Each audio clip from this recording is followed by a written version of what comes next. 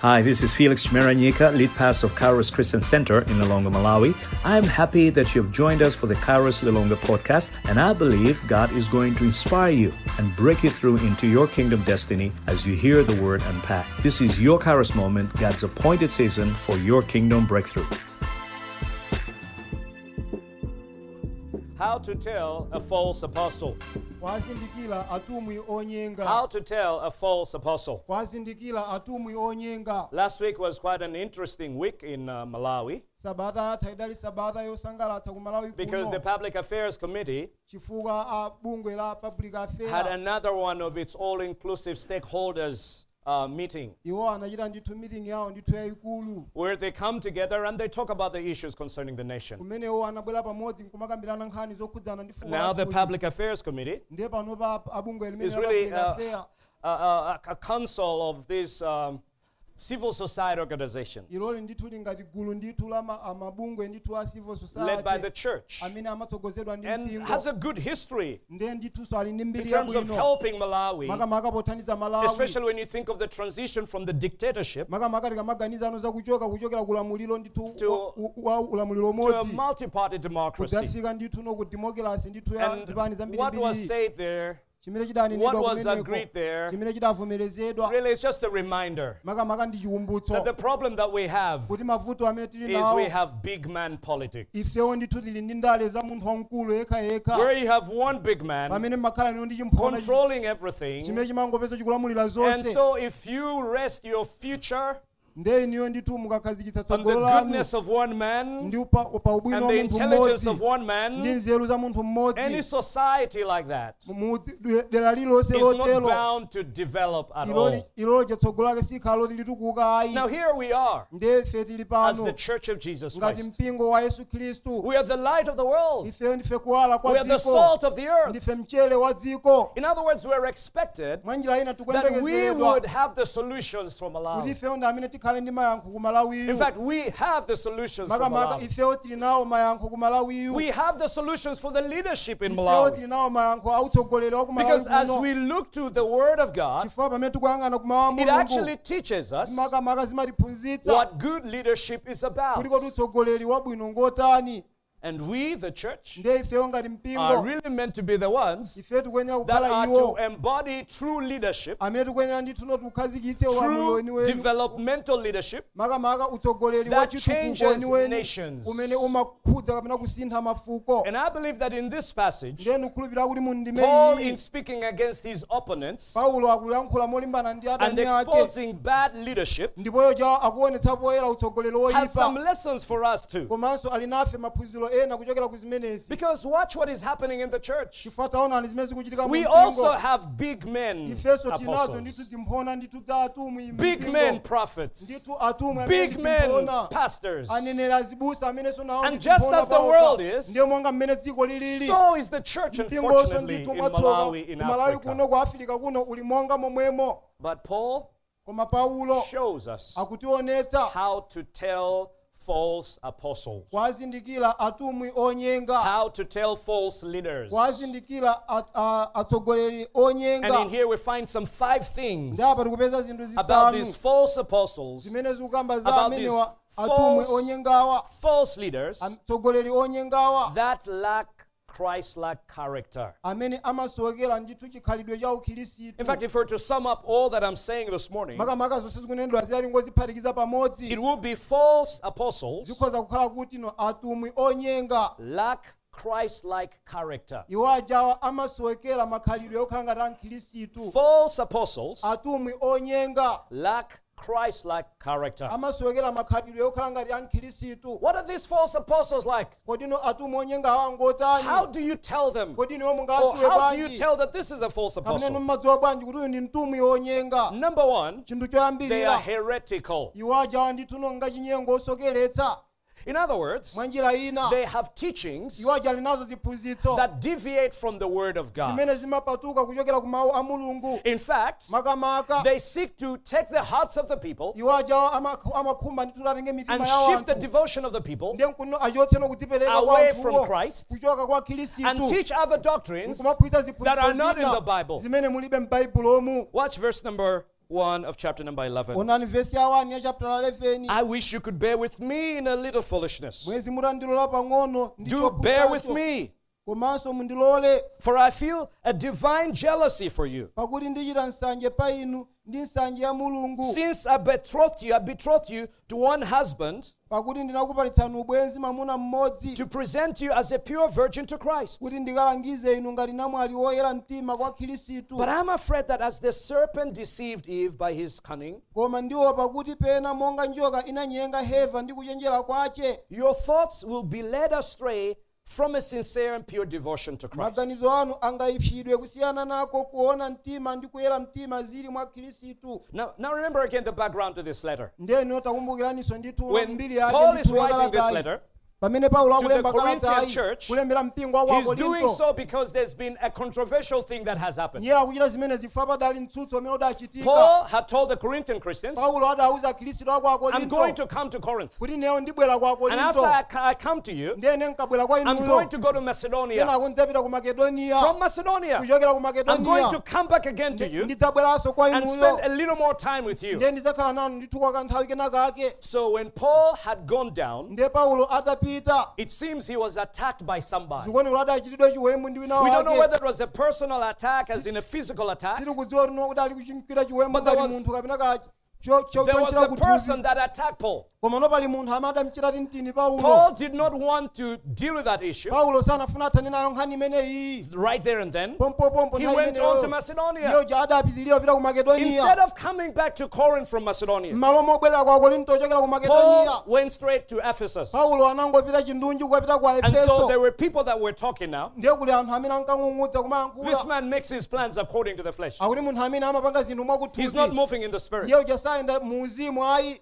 And so Paul is writing now this letter Ndiye Paulo tsopano akulemba kalata iyi to try and deal with that issue, kufuna kuthana ndi nkhani because imeneyo. now he's going to come to them, Chifukwa panopa tsopano abwera kwa and he iwo. knows that there are people there Ndakudziwa kuti kuli anthu kumene that are koko against him. amene akutsutsana In other words, naye. at the church in Corinth, Mwanjira ina mpingo there wa are Korinto those people kunali anthu that amenewo look down on Paul's ministry. amene ankauphweketsa utumiki wa And Paulo. so Paul is writing to warn them before he comes, Ndiye Paulo akulemba kwa achenjeza asanabwere. writing to defend his ministry, his apostolic ministry. Kulemba ndithu nokutchinjiriza utumiki wake wa And utumwi. so in chapter number 11, that's what you have. Ndiye ku chapter cha 11 zimene tili It starts nazo. actually in chapter number 10, Makamaka zambira ku comes chapter cha down to chapter 10. number 11. Kutsetsereka kubwera ku chapter 11. And now because he's almost like taking it in the flesh, Ndiye panopa ife pafupi akuzitenga kuthupi because he's zimenezi. having to explain himself Chifukwa kuyenera tifotokozeka and momveka explain bwino. his ministry. Ndiye afotokozeso utumiki That's wake. why he's referring to this as foolishness. Chifukwa yake zimenezi zakuzitchula ngati kuti nokupusa. But now he's also going to start boasting Kuti in the flesh. makamakaso amba kudzitama kuthupi But tsapano. watch it. Koma This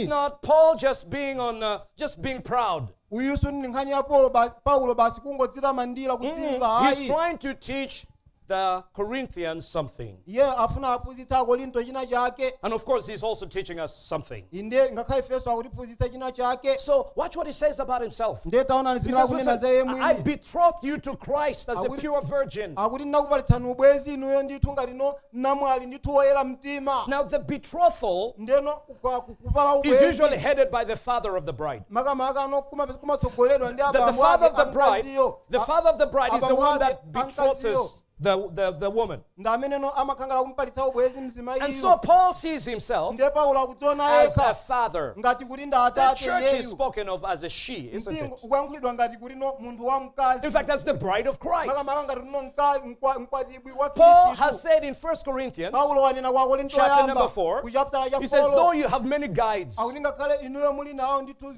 zokutsogolani you don't have many fathers. koma inuyo sikuti In fact, muli nawo I am atate your ochuluka. father makamaka ine ndi atate because I wanu. bore you in Christ. chifukwa inuyo nakubalani mwa Khristu. And so watch the way Paul sees himself. ndiye taona limene Paulo He akudzionera sees a yekha. responsibility iye akuona udindo toward this church, pa mpingo that umenewu this church kuti mpingo must be umenewu presented as a pure bride kuyenera ndithu udziikize okha ngati ndithuno mkwatibwi woyera to the mtima bridegroom that is coming, Jesus Christ. kwa mkwati amene akubwera amene ali Yesu Khristu. You see, The high point of every ministry, every minister, is when Jesus Christ comes back again. And we can present you whole. And we can say, here are your people, Jesus. They have fulfilled all the destinies you have for them. They have done everything that you call them to do. We have done our part. So Paul says, I'm a father. I betroth you to Christ as a pure virgin. But I'm getting worried. Just like Satan with his cunning, he deceived Eve, that you too are being deceived. And there's a shifting, or there's a wanting to shift you from a sincere and pure devotion to Christ.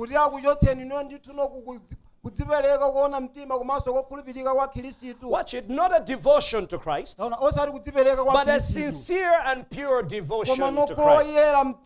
In other words, it is possible to have a devotion to Christ, but it not be sincere. Very possible. Oh, it's possible to come to church. It's possible to worship Jesus with ulterior motives. Oh, when I go to church, I'm going to get blessed. And so I'm going to go because I want to get blessed. Oh, when I think about God, oh, He's the one that is my lawyer. When I think about God, He's the one that works things out for me. Like God is a machine that you need to get things from. If you think like that, you have shifted from a pure devotion from Christ. And so these false apostles, that's what they were doing. They were shifting the Corinthian church from a sincere devotion to Christ. Watch what Paul says in verse number 4. For if someone comes and proclaims another Jesus than the one we proclaimed, or if you receive a different spirit from the one you received, or if you accept a different gospel from the one you received, you put up with it readily enough. See, these false apostles, they bring another Jesus. It's Jesus, but another Jesus. A blinged up Jesus. That's going to give you all the stuff that you need. Interestingly, with Paul, he rarely says just Jesus. He rarely says just Jesus. Usually he says Jesus Christ. And so here probably he's trying to say, listen, this is not the Jesus Christ, no. This is another Jesus. I don't know if you've heard of other Jesuses. Oh, Jesus was a very rich person. Look on the crucifixion, on his crucifixion. He had this seamless garment. It was seamless. Meaning to say it was very expensive. When he came into Jerusalem, he rode on a donkey. That was the limousine of the time. And so Jesus had money. Watch Judas Iscariot. He was stealing money from Judas. From Jesus. So Jesus was rich. Another Jesus. That's heresy. That's heresy. That's heresy. Another Jesus. And it says another spirit, where things are done from another spirit. Church, let's wake up. There isn't only the Holy Spirit. There are other spirits also. You can go to a singanga and he can do a miracle for you. No, but I don't think it's true. You've never gone, that's why. If you went, you would know. They can do these things too. And so don't be taken up. Because it was spiritual in that place. I could feel the spirit moving. What spirit was moving? So these false apostles have another spirit. And they actually have another gospel. Not the gospel, the good news of the kingdom of God. Not the good news of Jesus Christ. That announces the time has come near. The time is near. The kingdom of God has come. Repent and believe. That is the gospel. The time is near. What near time? The time of the end is near. But the kingdom of God has come. And so if you repent and believe, you will enter into the kingdom of God. And when the end comes, you will be saved. But the gospel today is a gospel of salvation from your poverty. It's a gospel of salvation from your sickness. It's a gospel of salvation from your low self-esteem. That's not a true gospel. Friend, you can have money today and die tomorrow and end up in hell. What kind of gospel is that? What good news is that? What does it profit a man to gain the whole world and lose his soul? It's a false gospel. Oh, friend, watch out. The false apostles, they have brought a false gospel. A gospel of your betterment. A gospel of your self-actualization. That you get to the things that you've always wanted. You don't need Jesus for that. You know you don't need Jesus to be rich. Honestly, you don't need Jesus to be rich. There are people that are rich in the city. In fact, if we're to check where the money is, the people of Jesus have no money. The people with no Jesus have all the money. That's the truth. And so if I come to you and tell you, oh, believe in Jesus and you're going to get rich, I'm lying to you. And no wonder I'm the only one that gets rich. Have you noticed? When you start preaching like that, somehow there's a transfer of wealth from the pews to the pulpit. It's another gospel. Tell your neighbor, it's another gospel. So watch now. They preach heresy. And they are good orators. No, they speak well. Watch what Paul says. Verse number 6 there. Verse 6. No, verse number 5. Yes, you're right. Indeed, I consider that I am not in the least inferior to these super apostles. Verse 5. Pakuti ndiye sakuti sindinaperewera konse ndi atumwi oposatu. Even if I'm unskilled in speaking. So watch this. These super apostles, these false apostles, were great speakers. Oh, they are great speakers. They will convince you. You will be convinced. You say, wow, never has anybody spoken to me like that. This must be God. This must be God. And Paul says, listen, I'm not as a good speaker as them. Church, the power of the gospel is not in just good speaking. True servants of God are not just about good speaking, good public speaking. What are they about? Watch what Paul says next. I am not so in knowledge. Indeed, in every way we have made this plain to you in all things. So Paul says, when it comes to the knowledge of the Word of God, when it comes to the knowledge of Christ, I am very knowledgeable. When it comes to talking all these things and making an appearance and getting people to know that the man of God is there, I'm not really good at that. Now, if you have followed this story, the thing they're saying about Paul is that, look, this guy is weak. He's just strong in his letters. When he's writing, he writes big things, scary things.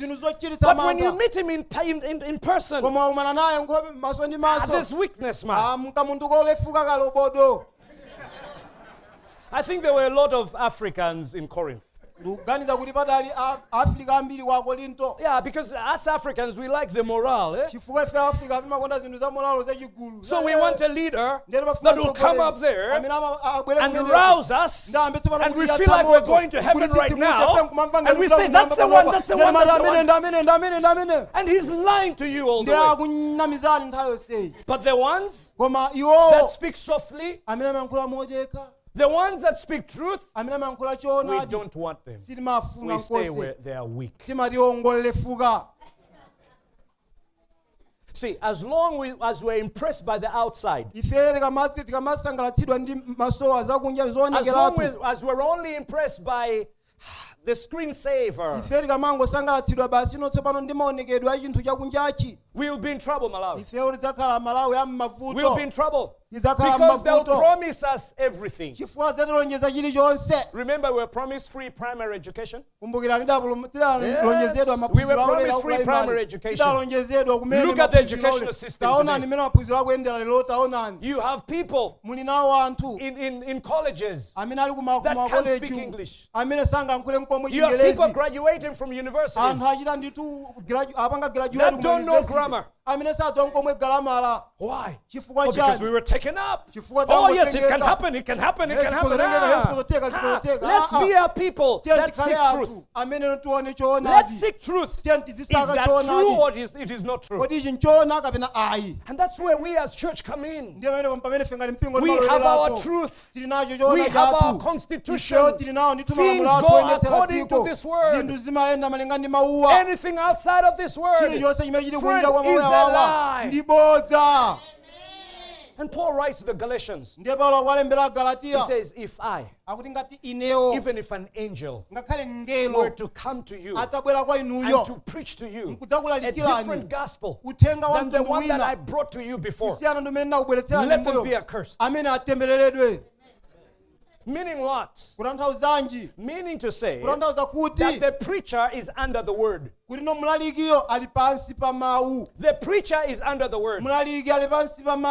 The preacher is not over the word. The preacher is not God. We should watch out.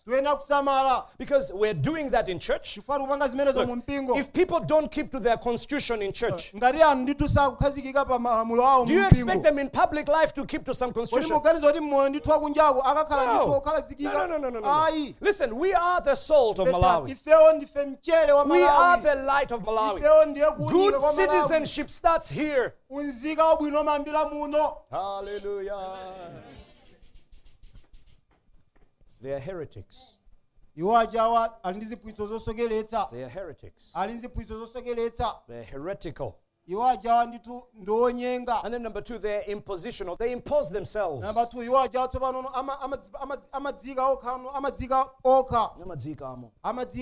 They impose themselves. There's no humility on them. Watch what it says in verse number 7. Or did I commit a sin in humbling myself so that you may be exalted because I preach God's gospel to you free of charge? Now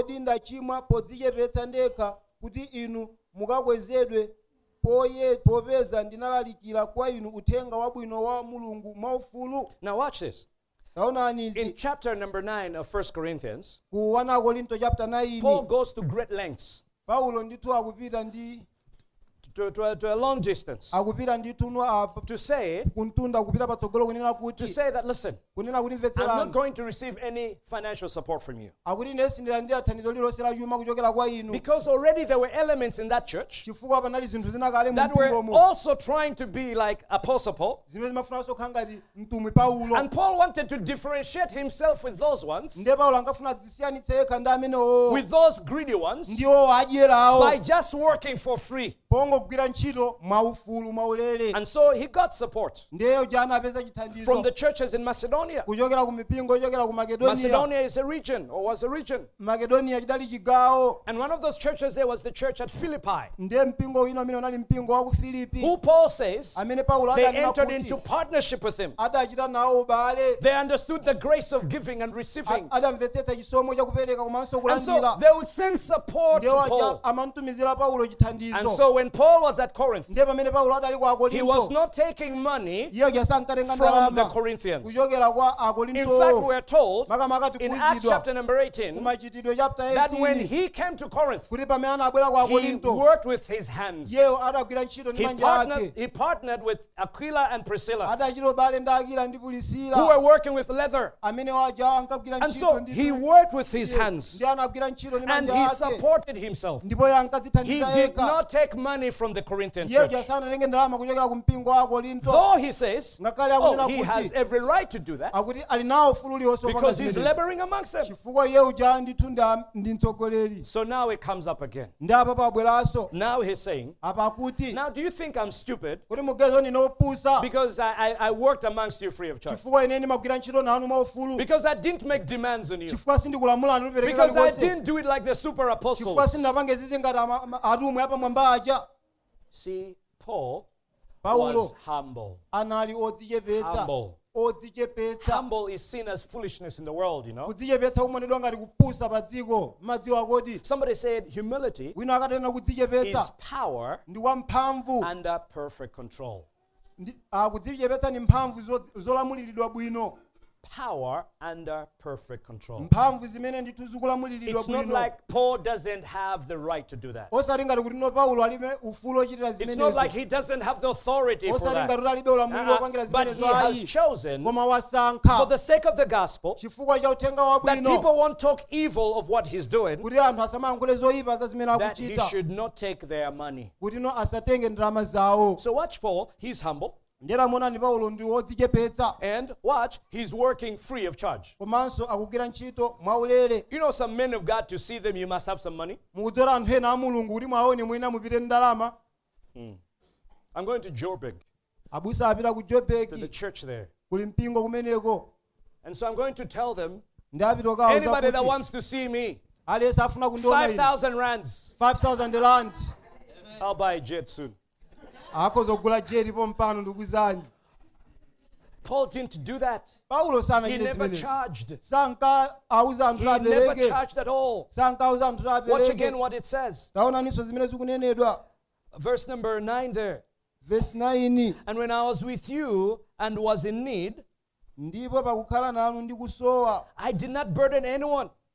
sindinasaukitsa munthu For aliyense. the brothers who came from Macedonia supplied my need. Pakuti abale akuchokera ku Makedoniya anakwaniritsa kusowa kwanga. So I refrained and will refrain from burdening you in any way. Ndipo nzonse ndinachenjera ndekha ndisalemetse inu ndipo ndidzachenjerapo. Watch it.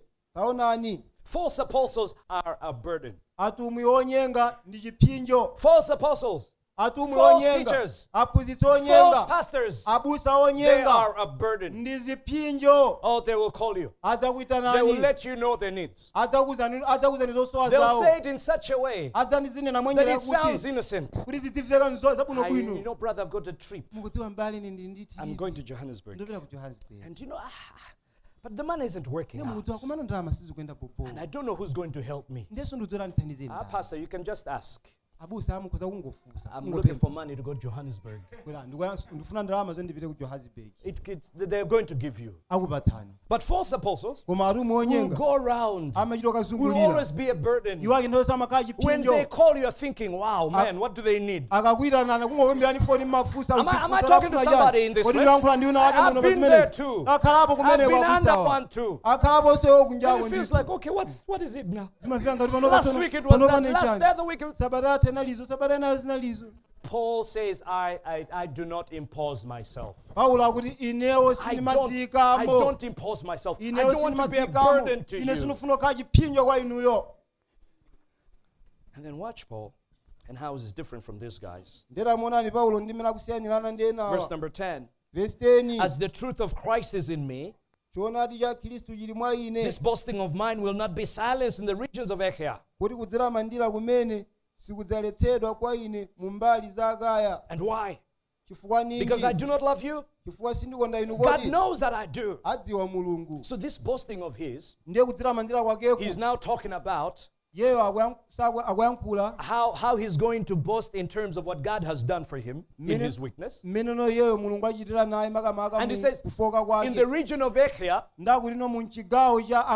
where Corinth is the chief city, he says, everybody is going to know about this. And he says, why am I doing that? Is it because I hate you? I love you. Now watch Paul. What he's doing out of love. What he's saying, even as he says these negative things, he's saying them because he wants to shake them into a sober-mindedness, that he can shake them back into the truth. And why he's doing what he's doing is because I love you. I'm doing this, I'm saying this because I love you. You see, Paul does not impose himself. In fact, in chapter number 1, he says, we don't lord it over you. We see you as fellow heirs of the kingdom of God. Watch out when you get into a church where there seems to be a big hierarchy. Now, hierarchy in terms of function, no problem. But hierarchy in terms of value, that I'm more valuable than you, that's where we have a problem. Because if I'm more valuable than you, then I can't serve you. So you'll never find us here at Kairos with a nice sofa at the front for pastor and wife, and a nice table with nice flowers, and all the juices and stuff like that. We don't do that. We don't do that. Why don't we do that? We've all come to worship. There's only one that we worship. And I don't know if you've noticed this. There are some places where you actually have a throne at the front. TV, watch TV, watch TV. Oh, big red throne. I mean, high backed up until there. And the apostle sits down. And you walk into that place, you know who the apostle is. No weakness. No. You would know automatically. That's the man.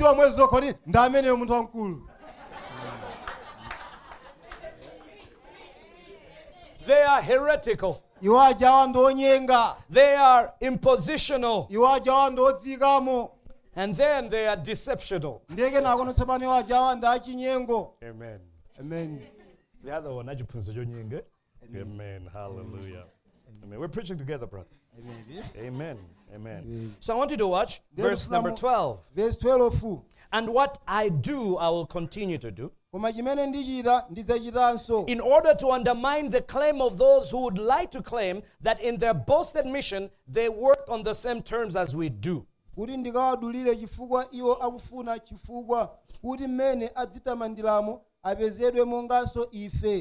So Paul's boasting is this. Look, I'm not getting stuff from you. God is taking care of me. Because maybe Paul was thinking, if I'm actually getting stuff from you, you may want to start to control me. And also, like he says in this verse, it may be that you may equate us with these ones. Those that are claiming that we are doing things the very same way. Because the false apostles were also doing things like Paul does. Listen, false apostles preach the word of God. They open too. Of course, now it's gone very far, right? Because now they're just one verse. And then they start prophesying, you.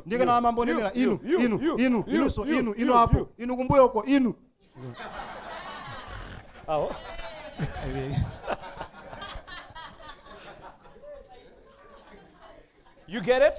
There's a shift now. But there are those, especially when you get into a place, or when you get into a church culture where they're still based on the Bible, you're not going to show up there and not speak the word and preach the word. And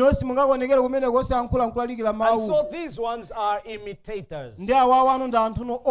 See, false apostles imitate. The best lie has the most truth.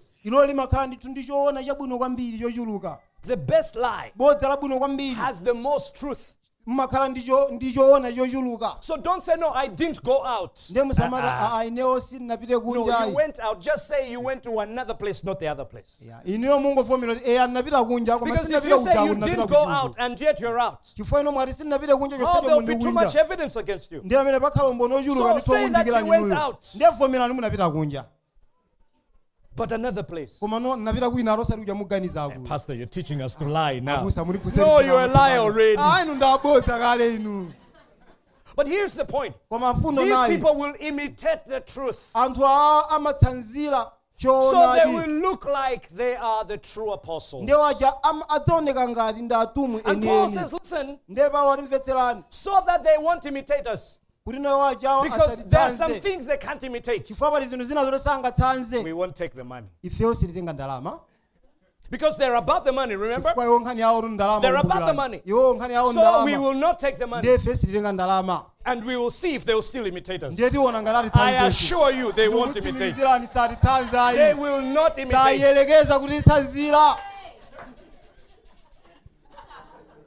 Yeah, if we just said, hey, listen, stop giving offerings and stuff like that to the man of God. Some of us won't be back here. Watch. Verse number 10. Sorry, verse number 13. For such men are false apostles, deceitful workmen, disguising themselves as apostles of Christ. Watch what they do. They disguise themselves as apostles of Christ. They are false apostles. Now I want you to watch this. A lot of people say that the only apostles in the Bible are the 12 apostles and Paul and James and maybe 3 other people. Because they say apostles are those that saw Jesus. Now,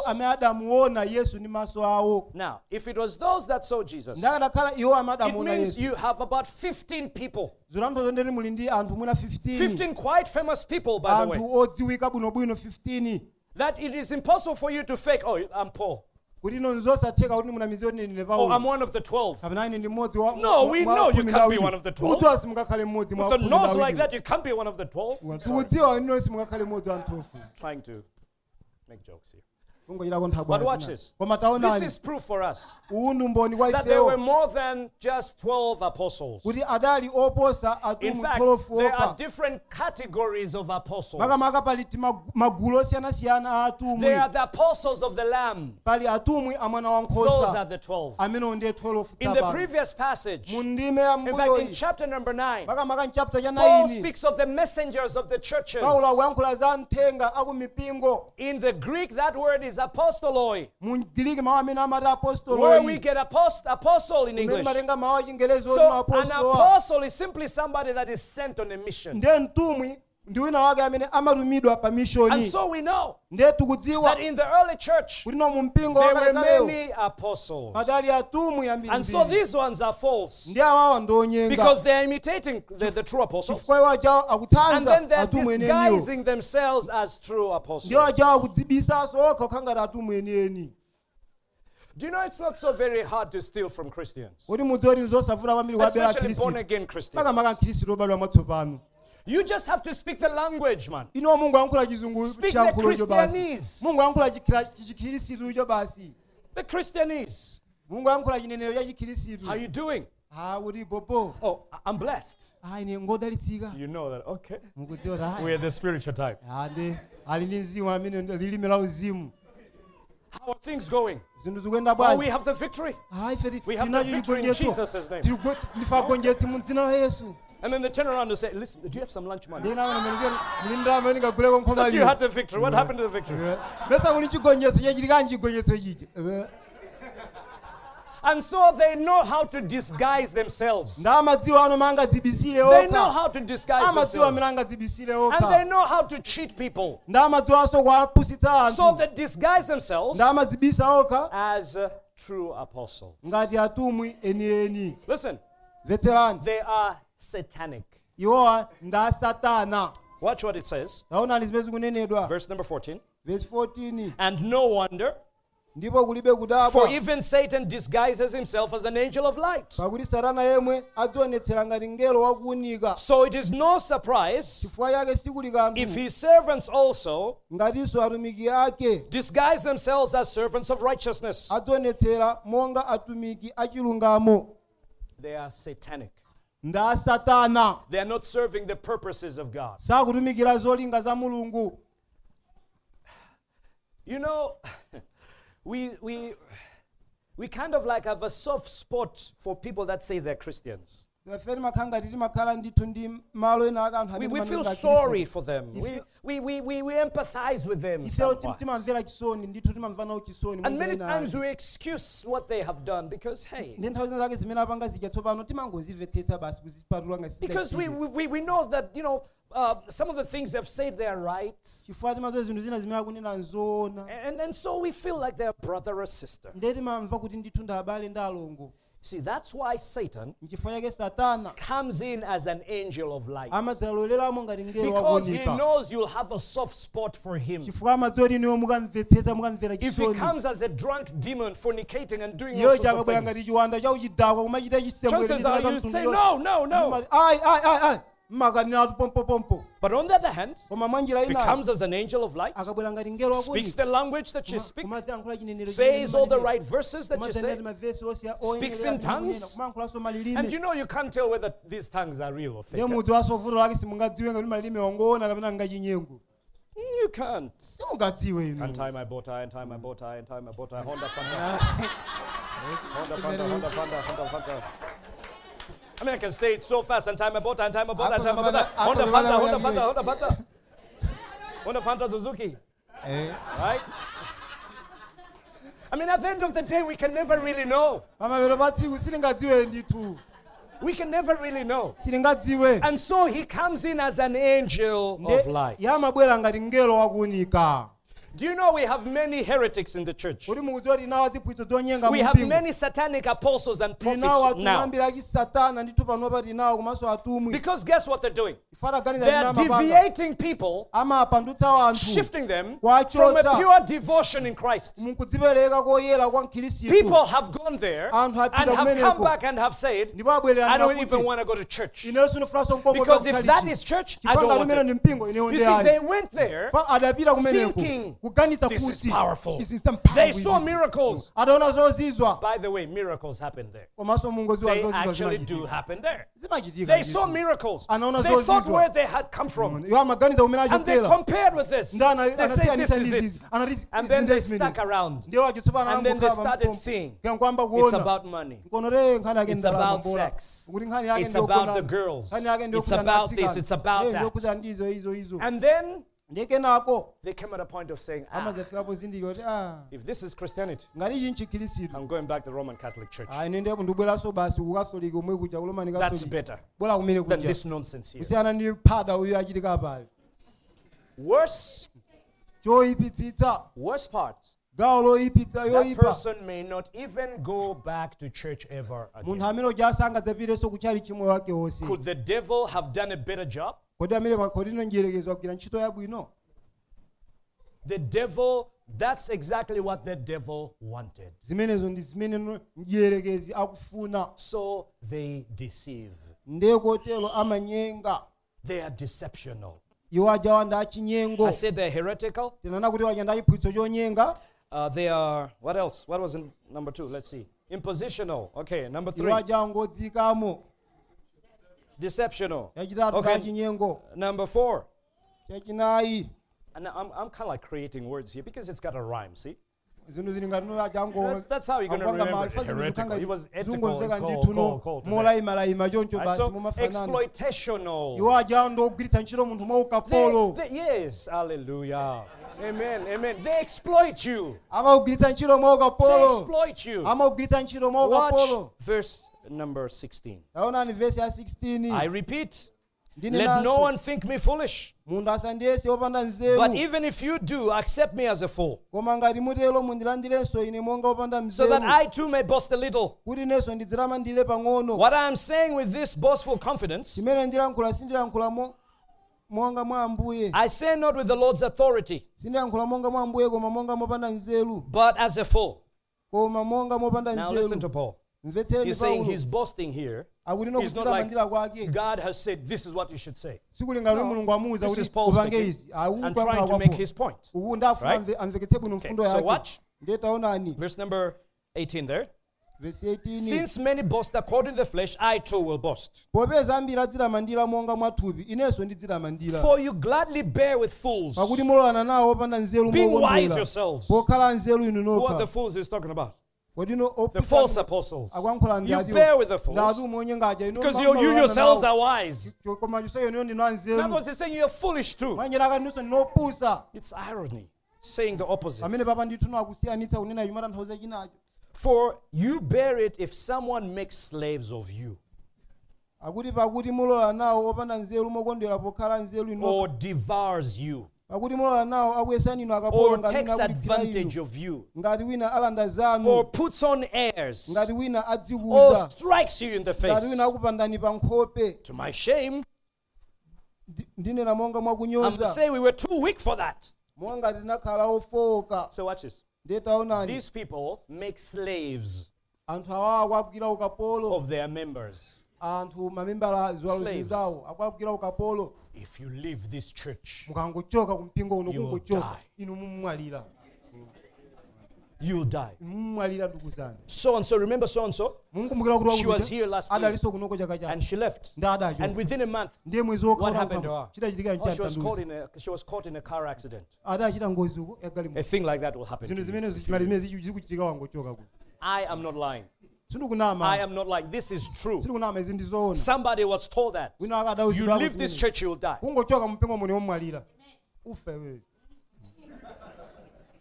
And you see, this African traditional religion we've come from has not really helped us much. Because you see, we come from a background where when that powerful man tells you, you will see. Hey, you're like, whoa. If they tell you, we'll see if you'll see tomorrow. Oh, you're already shaking in your boots. Listen, there's witchcraft in the church. There's witchcraft in the church. There are so-called men of God who really are singangers that tell you that if you leave my church, you will die. We're laughing because it's not happened to us. Do you ever wonder why in those circles, when the man of God shows up, everybody's on their knees? They're scared. If I don't act right here and show disrespect, I will die. Slaves. Slaves. He says you're happy with it when people make slaves of you.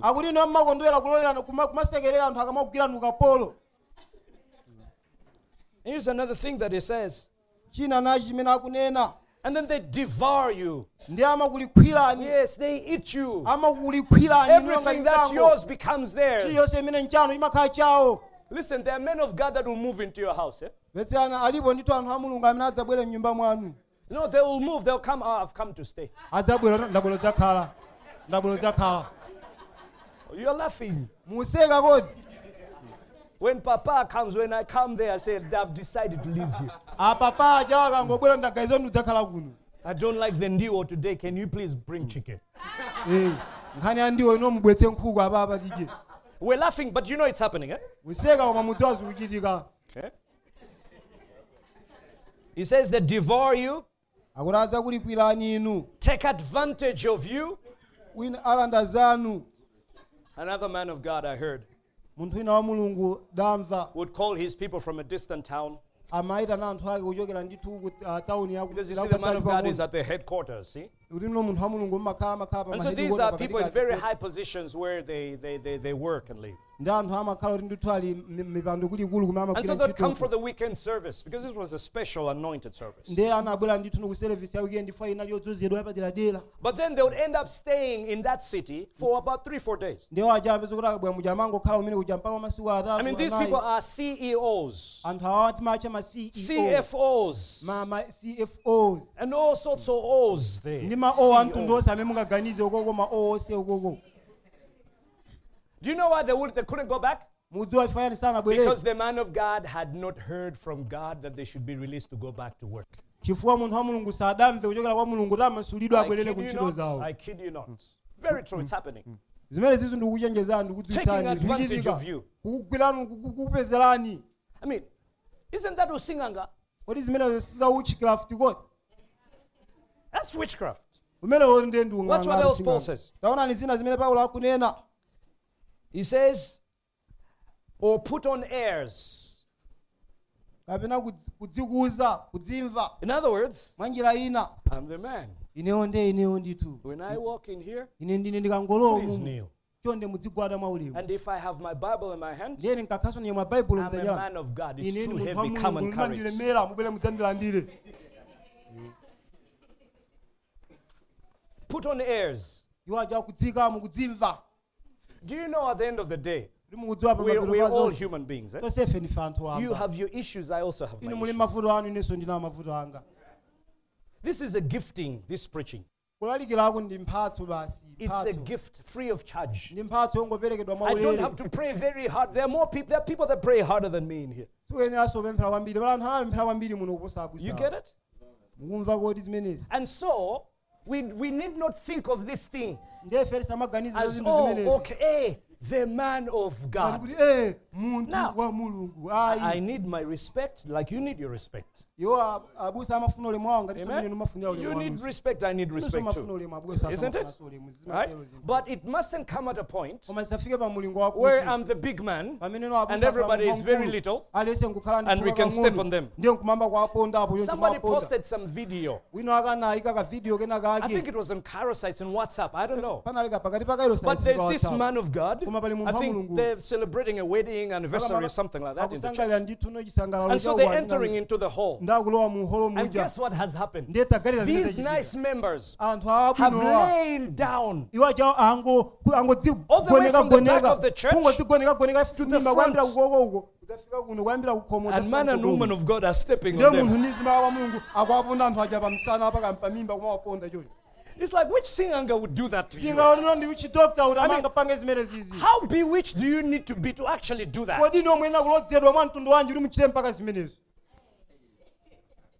And Paul says, they even strike you in the face. Don't laugh, it happens. It happens. It happens. It happens. I know some pastors, just try and sleep in the front. You hear the slap anointing coming.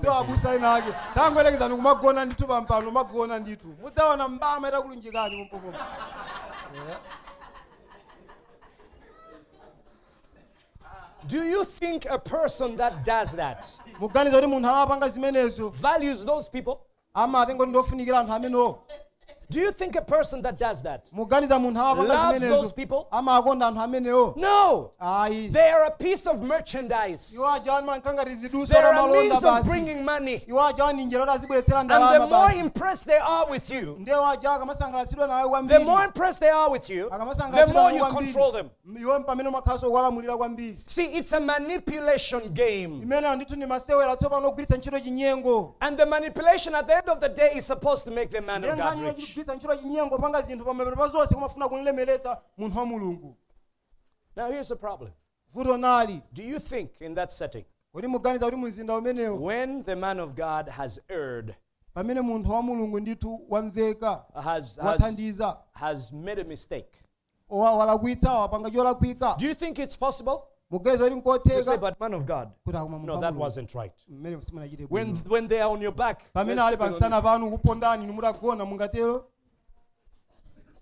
listen, the Bible calls for leadership. That is a plurality of elders in the local church. That you have several elders that are leading together. And the pastor is one of those elders. Because there's no person that has the whole fivefold anointing, all the giftings. And so the way that things run in the kingdom of God is that you have elders or leaders. And yes, you have a first amongst the leaders. But this does not exist for that one person. Shouldn't we say that is the problem with Malawi and Africa? Shouldn't we say that? That in Africa, you have presidents that end up at 90 years old, they're still president. At 90 years old, you are not functioning properly. At 90 years old, you should have mentored people. And our problem becomes that our systems are dependent on a person. We have not shifted to building institutions. Why? Because of this big man mentality.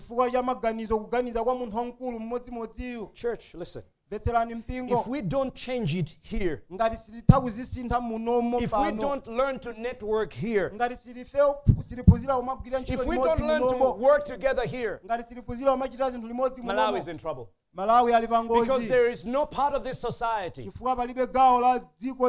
that does not drink the big man mentality. Everywhere you go, political party is one man. One man and his family. Think of any political party. Name a name and you know the other name to answer. It doesn't work like that. This is not about one person imposing it on other people. It's not about one person exploiting other people. And so Paul says, listen, you put up with this stuff readily enough. Maybe we should have been stronger when we were amongst you. Now here's the last one. False prophets or false apostles. They are non-sacrificial. They don't understand sacrifice. They're not about sacrifice. And this is where the true and the false are seen. The true will be seen in their sacrifice. The false will be seen in their exploitation. Look at what Paul says. Verse number 21 there. To my shame, I must say, we were too weak for that. But whatever anyone else dares to boast of, I am speaking as a fool. I also dare to boast of that. Are they Hebrews? So am I. Are they Israelites? So am I. Are they offspring of Abraham? So am I. Are they servants of Christ? I'm a better one. Watch. These guys were probably Jewish as well. And so they boasted, oh, we're Jews. Jesus, remember? Jew. We Jew, so we understand this whole thing better than you Gentiles. So we have a corner revelation on this thing that you don't have. And so Paul says, if they say they're Jews, I'm also a Jew. If they're saying that they are servants of Christ, I am a better one. Now, watch the appeal of Paul. Is he going to say he's a better one? Because he's risen 20 people from the dead. He's raised 20 people from the dead. Because he's healed people. Because he's done all these things. Watch. Here's what he says. He says, with far greater labors. Verse number 23. With far greater labors.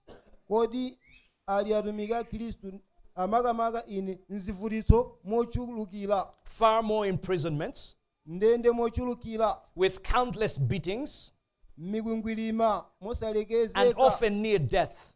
5 times I received at the hands of the Jews the 40 lashes, less what? 3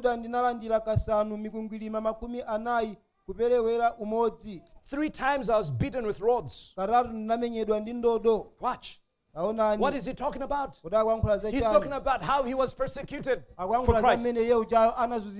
And he uses that as his CV. The reason I'm better than these guys, I have been persecuted for this. And then he says, once I was stoned. No, he didn't get high. Some of you think stoned means high. No, he didn't get high.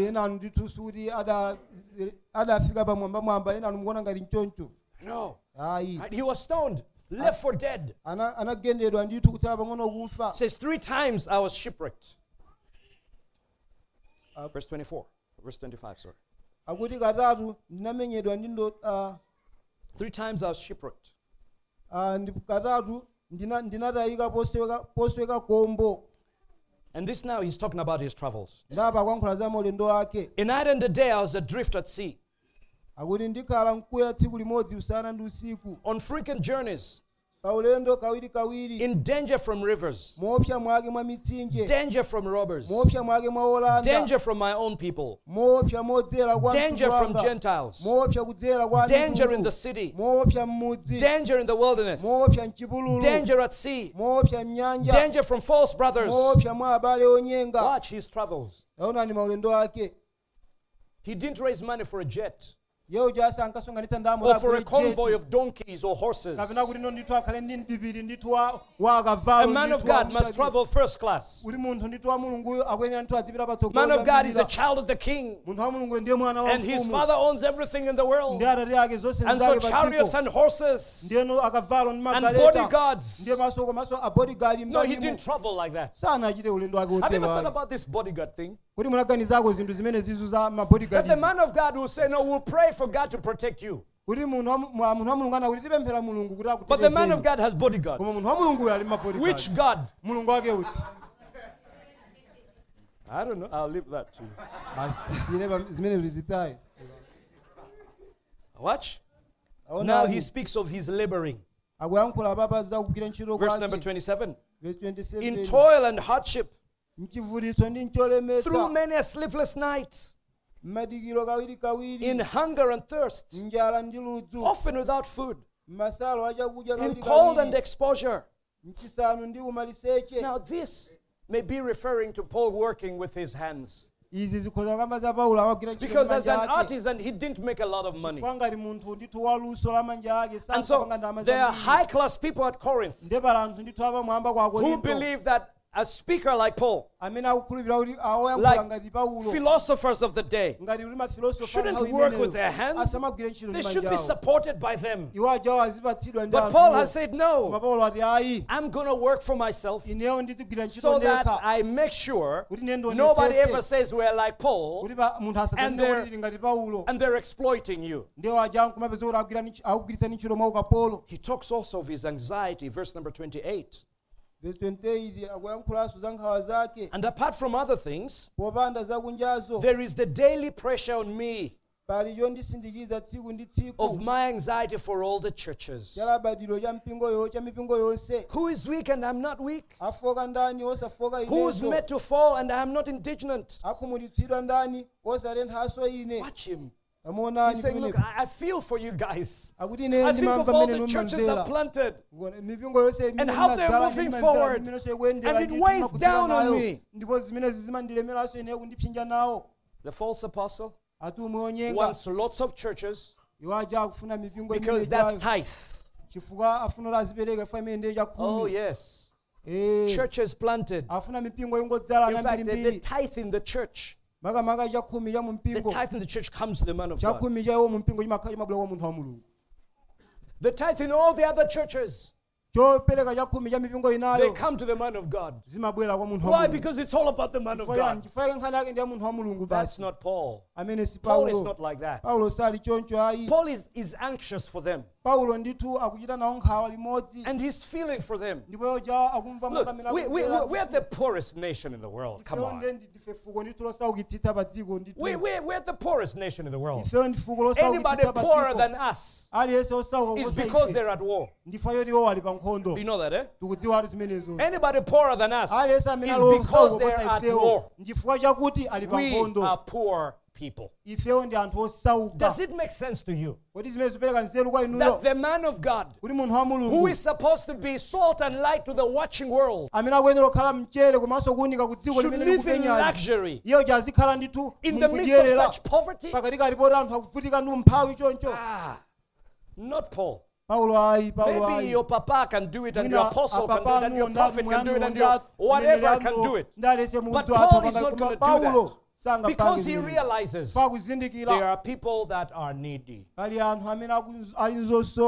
watch something else that he says. Verse number 30. If I must boast, I'll boast of the things that show my weakness. The God and Father of the Lord Jesus, He who is blessed forever, knows that I'm not lying. At Damascus, the governor under King Aretas was guarding the city of Damascus in order to seize me. But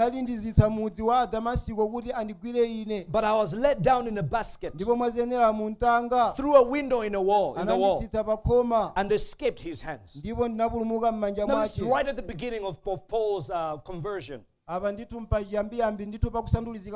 Paul got saved, number one thing, started preaching. Caused so much trouble that the authorities, they said, grab that guy. And then he ran away. Now, does that sound like a powerful man? In a basket. Where's the apostle? He's in the basket. The basket apostle. Basket. He's in a basket. Lower him by the wall. And probably, if you had a graduate, somebody who had the rope, probably he let go too early before he touched the ground. I mean, that's weakness. Isn't it? As far as this world is concerned, that is weakness. Christian, let's wake up. Our power is in the weakness. Let's watch out with prosperity. Let's watch out with the prosperity gospel. No, prosperity gospel.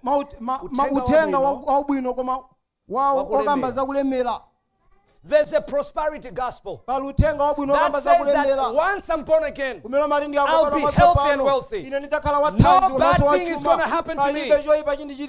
Which Bible are you reading? Which Bible are you reading? Here we see, if you are pursuing Christ, the world will come against you. It will persecute you. In fact, the stripes, the stripes that show that you are real is your ability to withstand persecution. Will you still believe in Jesus when you have no money? Will you still believe in Jesus when you have no school fees and there's a sugar daddy dangling money to you? Will you still be a Christian? Yes. That's what it's about. So those of us that are going to enter into the kingdom of God, we must enter the kingdom through many trials and tribulations. We have baptized greed and we've called it prosperity. That's what we have done. We have baptized greed. So you want this and you want that and you want that. And the thing about greed is this. Greed wants to get things it never even worked for. And so we tell people, oh, just come here. If you're looking for a job, come here. We'll pray for you. And somehow you're going to get a job. Somehow you're going to be a millionaire. You've never even worked a single day in your life. What witchcraft is that? What witchcraft is that? That we say you're going to be rich and you don't work and you will not work. Lazy bummers you are. How are you going to get rich? Impossible. It doesn't work like that. But prosperity. Watch, the prosperity gospel tells us all you gotta do is just pray. Don't work. Just pray. Just fast. Don't work. Oh, friend, listen. Here's the truth of the matter. God blesses the work of your hands. He blesses the work of your hands. He will bless you, yes. He will make you rich, yes, when you work. And you do according to His will. You see, I think that's the place where we're going to see the difference between those that are of Christ and those that are of Satan. Because those that are for Christ will realize God wants to bless me so that I can put money into His mission.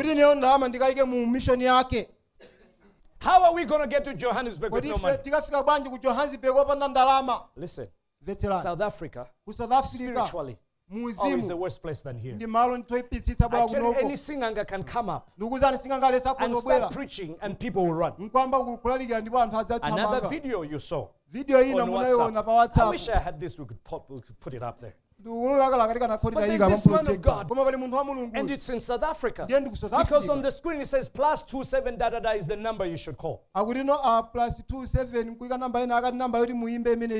this so-called man of God, there's a woman standing here, and there's a minder, another minister or something standing there, and also another woman standing here. And he's saying all sorts of things. And then he says he's going to pray for her. Guess what he does? He goes there and he kisses her. Long kiss, smooch.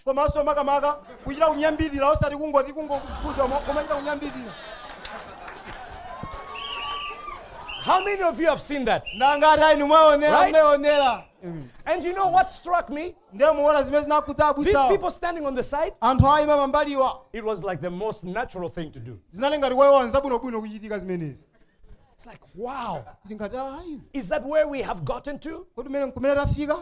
Is this what this prosperity thing is making people do? And then there are the untold stories where you must sleep with a man of God so that you can have a child. The anointing. What's my point? When they won't sacrifice. When they won't sacrifice, you know they are false. And I tell you, to ministry, there is sacrifice. Some of you have a call. Some of you have a call to be a pastor. And you're getting scared. What shall you eat? Watch out. You may end up being prosperity too. Because you start doing things so that you can get things. If God has called you, God will sustain you. You won't be like your friends. They'll have their nice jobs and nice houses. That is their calling. You have a calling. You follow Jesus. And if it's His will, maybe one day you'll be like that. If it's not, you may not be like that. But who are you? You're just a servant, aren't you? Yes. There is a sacrifice to this thing. And because we have taken the big man idea to be the operating system in our society, this country is not going to go anywhere. This country must dismantle the presidency as it stands. Because if you have one man appointing people to boards in parastatals, appointing all sorts of things with a big man mentality, all those will be yes bwanas. And yes bwanas never move a country forward. That's why you have 54 years of dependence. 6 July, 54 years of dependence. That's what we have. And that fault is us, the church. Because we are not being salt and light and showing what this thing is really supposed to be. May you, my friend, be a person that says, I'm not going to have falsehood run my life. The operations in my life, the way that I live my life, I'll live it on truth and seek to live by truth. I live by truth in my life of faith. I live by truth in my life out there. If we live by truth, there's no corruption out there. There's corruption out there because there's corruption in here. And our God is calling us to have Christ-like character. In Jesus' name. Amen. Let's stand up.